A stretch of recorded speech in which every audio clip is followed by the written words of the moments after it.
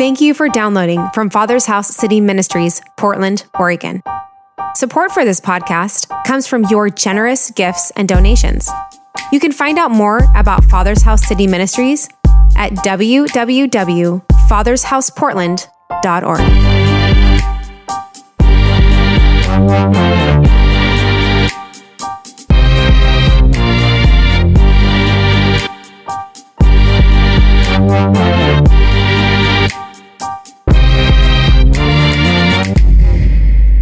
Hello, everybody. Welcome to our Father's House candlelight service. I love singing Christmas carols this time of year. It's pretty incredible when you think about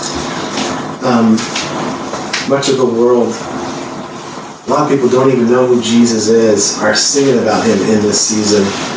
And what a cool thing it is that we have worship songs about the King of Kings and the Lord of Lords that are playing in all the malls around America. All the different stores. It's such a cool thing. And so, when we sing carols, we don't necessarily just take it lightly. It isn't just like, hey, these are nice songs that we sing. These are worship songs to our King. And so what an honor it is to spend this time together. And so thank you for joining us again tonight, and maybe throughout this weekend, you're going to get an opportunity to see this. We just wanted to bless you guys. It's kind of our last opportunity before the end of the year. And just a quick reminder, just a really quick message about the goodness of God. And just a reminder to us that we serve a God that is the God of the impossible.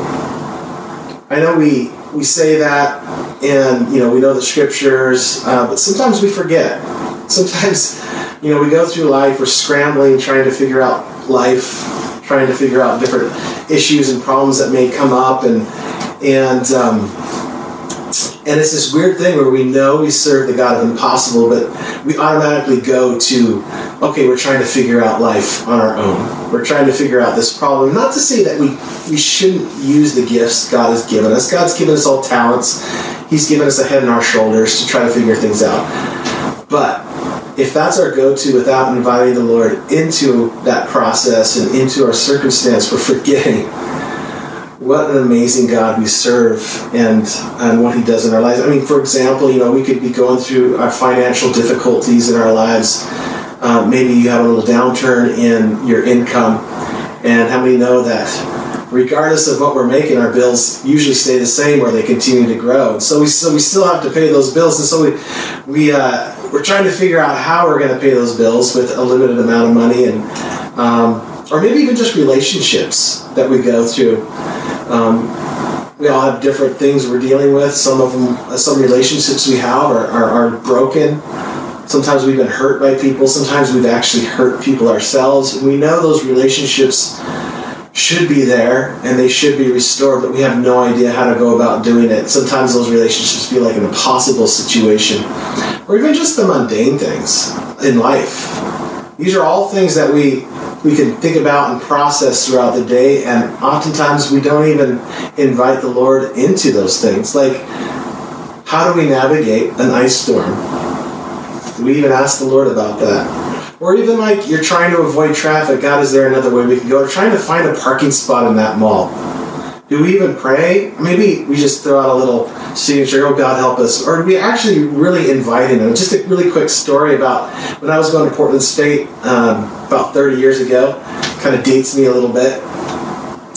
I went to night school for some of my classes. I've never been to the university in downtown Portland at night before, so I didn't know how busy it was. I actually thought it wasn't going to be all that busy, so I show up 20, 30 minutes before class started, because I just want to make sure they're on time.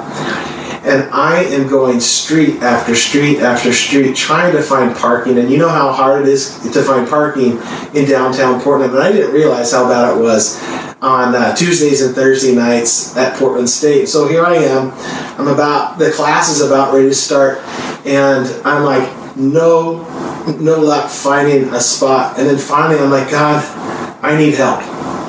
And you know what happens? I turn the corner and a spot is right there. Like, thank you, Jesus. And so I was only late to the class for a couple minutes. But lo and behold, the very next week, you know what happened? I was late getting downtown again, but I learned my lesson that first time. And so I prayed and I invited the Lord. God showed me where to turn, and He showed me, and I got a spot right away. In fact, the rest of that turn, even though like there was parking, like it was completely full, He always gave me a spot, and right away. And actually, most of the time, it was right in the spot that He showed me that first time. So, just an encouragement to you guys that, you know, even the mundane things in life, we sometimes forget to invite the Lord into those situations, and we forget that He is the God of the impossible. And so regardless of the situation we're going in, we always have to remind ourselves, we serve a God who's in the miracle-making business. Here's a couple scriptures to encourage us all tonight. It's Isaiah 41:10. It says, "Fear not, for I am with you. Be not dismayed, for I am your God. I will strengthen you. I will help you. I will uphold you with my righteous right hand." What an awesome promise that is from the Lord to us. Then Romans 8:28, one of those famous scriptures that it's probably one of the ones that's everyone's favorite, because it's one of those awesome promises. And we know that for those who love God, all things work together for good, for those who are called according to His purpose. And then the final scripture that we're going to read is Luke 1:37. And how apropos tonight this comes from when the angel was talking to Mary about Jesus coming. And he said these words, "For with God, nothing will be impossible." You see, all throughout the history in the Bible, God has come to His children and has come to their side and has made the impossible possible. We see even with Abraham and Sarah, they were way too old to conceive, and yet God made a way. And then we see Moses and the children of Israel, they're being chased by the Egyptians. They were trapped, there was no place to go, and yet God made a way. We see Elijah on Mount Carmel, when the fire of God came and it consumed that sacrifice. Not only did it consume the sacrifice, it consumed impossibly all the water that was on that altar. And then we see Daniel, Shadrach, Meshach, Abednego. All of them faced impending doom, and yet God saved them. And then we see it in the New Testament, all the really cool stories through Acts. We see Philip, who was translated to a completely different place.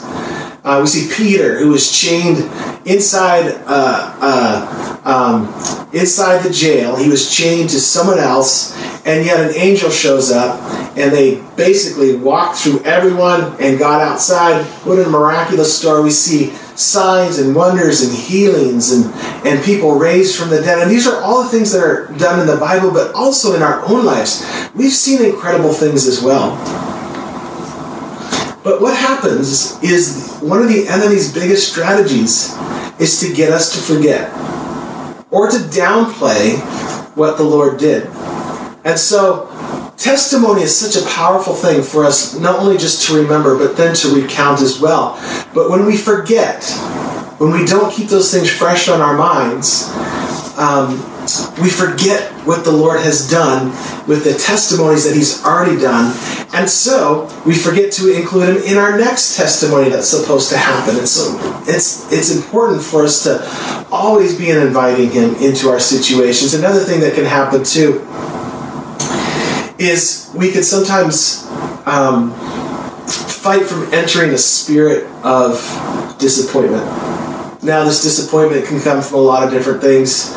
We all go through difficult times in life. Sometimes we don't understand why, but we know we do. And we do know that the Lord uses those times. He doesn't necessarily cause those things, but there's lessons to be learned in those times. But still, difficult times are hard to go through when we don't really understand what's going on. Or even if we have words of our life where we know we're supposed to be accomplishing something and those things aren't happening, there could sometimes be this spirit of disappointment that sets in. And it's important for us to face that head on and say, no, I'm not going to fall under that trap of disappointment. Because when we do that, doubt sets in. And when doubt sets in, we then begin to lose faith. And when we lose faith, we forget to invite the Holy Spirit into our process.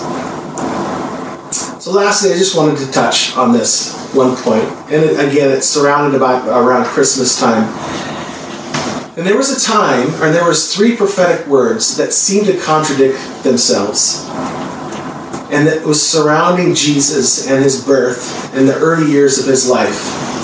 And yet all 3 of those prophetic words that were released were solved or were answered in one chapter of the Bible. What an incredible story it is. So if you have your Bibles, you can turn there. We're going to look at Matthew 2. The first scripture is found in 4 verses 6. This is Herod called a meeting of the leading priests and teachers of religious law and asked, "Where is the Messiah supposed to be born?" "In Bethlehem in Judea," they said, "for this is what the prophet wrote. And you, O Bethlehem, in the land of Judah, are not least among the ruling cities of Judah. For a ruler will come from you who will be the shepherd for my people of Israel." And this is from Micah 2. This is a prophetic word saying that the Messiah was to come from Bethlehem. The next prophetic word we see in Matthew 2 is found in verses 13 through 15. It says, "After the wise men were gone, an angel of the Lord appeared to Joseph in a dream. 'Get up, flee to Egypt with the child and his mother,' the angel said. 'Stay there until I tell you to return, because Herod is going to search for the child to kill him.' That night Joseph left for Egypt with the child and Mary his mother, and they stayed there until Herod's death.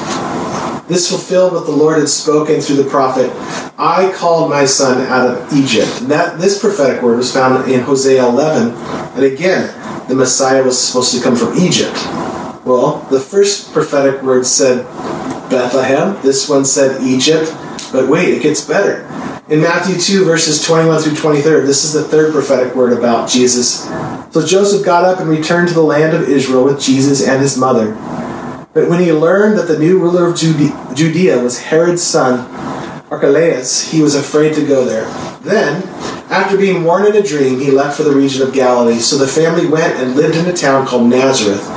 This fulfilled what the prophets had said, 'He will be called a Nazarene.'" Man, what a cool scripture. But what a cool thing is, he's supposed to come from Bethlehem, he's supposed to come from Egypt, and he's supposed to come from Nazareth. So which one is it? Well, it's all of them. And so sometimes we have our situations we're in, and sometimes we have those words over our lives. It just feels like it's absolutely impossible. We can't wrap our minds around how God can work this situation out. But it's cool to remind ourselves even of this story, even of those prophetic words over Jesus that didn't seem like they could all come true, and yet they all came true in one chapter. And tonight I just wanted to remind you that God has you in his hands. He loves you. He's passionate for you. He's working for you. And it's important that we maintain a posture of faith and hope and invite him into our situations. Even as mundane as our situation is, that we think, well, God probably doesn't really care about that. Invite him into it. I can tell you story after story of how the Lord has helped me, even in my personal life, in all just everything, big things to the small things.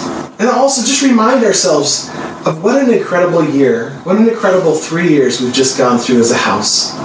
We've had all these words over our church about what God was going to do and what he was going to fulfill. And a lot of times it seemed like, are those words ever going to come true? And sometimes it felt like, I don't know. And yet here we are, 3 years later. We were originally at Portland State University. We were in a comfortable place. We got kicked out of there, and we went on a little journey. Sometimes we were meeting outside downtown Portland. Sometimes we were meeting in our backyard. There was a season that some other people opened up their church to us, and then we started meeting in a coffee manufacturing plant. And then shortly after that, a temporary home was opened up to us into a rundown abandoned restaurant for like 15 months. And then when it was time to leave there, God opened up where we're at right now as our permanent home. And he made a way where there was no way in such a short amount of time, because it was his right timing And it was so much better than we could have even imagined. And I want to encourage you today that in God's timing, He has you. And He will fulfill all those words over your life because we serve a God of the impossible. So Lord, we thank you for what you've done in our lives, individually, but also as a church. Father, we thank you for what you've done at Father's House, where you've taken us over these last few years. What an honor it has been to partner with you and to position ourselves to receive the fulfillment and the answer for those impossible things. And so again tonight, Lord, we just pray that you would remind us of your goodness. Lord, I pray that our faith would be kindled once more to believe in our God who has us in His hands, who loves us and is working on our behalf. So Lord, we thank you for your goodness. We love you. We were reminded today of, Lord, the miracle that was your birth and the miracle that you are continuing to fulfill in our lives. Thank you. Amen.